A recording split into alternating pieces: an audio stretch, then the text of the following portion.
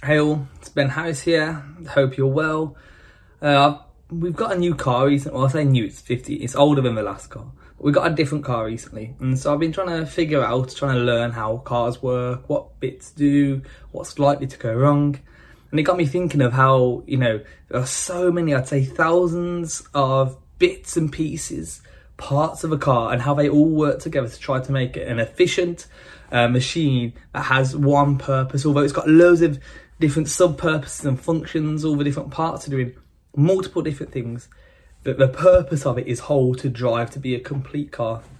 And it got me thinking of our body and how, our body has got so many different parts and how they all work together to fulfill one function. And it's popular, it seems, I'm learning, in the car world right now, that people will take away certain parts of their car. They'll do a delete, they'll say. So maybe it's the back box for the exhaust or the catalytic converter. People are often deleting or removing certain parts of their car, and it can cause all sorts of problems further down the line. And the same is true of our body. We might be able to live temporarily without a kidney. However, our body's not going to work in the same way. It's not going to be as efficient. It's not going to function in its wholeness and its fullness that it was intended to.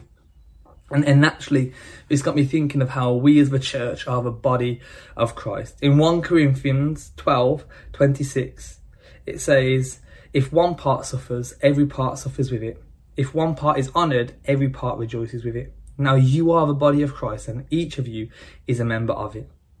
Now I think that's a wonderful picture of how the church is. And as we are going back, we are back in the building, this image of the body of Christ becomes more evident to us, that people are missing. And if that's you, we miss you, we want you there, we long for you, not necessarily to be part of a service, but to fulfill your function together as the body of Christ. The reality is that where one or two or however many are not part of our community in such a way, we're actually missing out on who Christ is as revealed in his body. I want to say that again.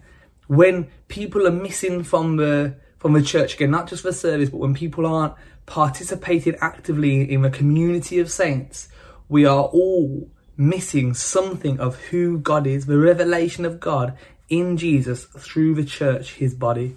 So that's my encouragement today. In the same way that I'm not going to just pull out my air filter, please church, let's not pull ourselves out of a community, but let's actively engage that we can fulfill our function together as the body of Christ. Amen.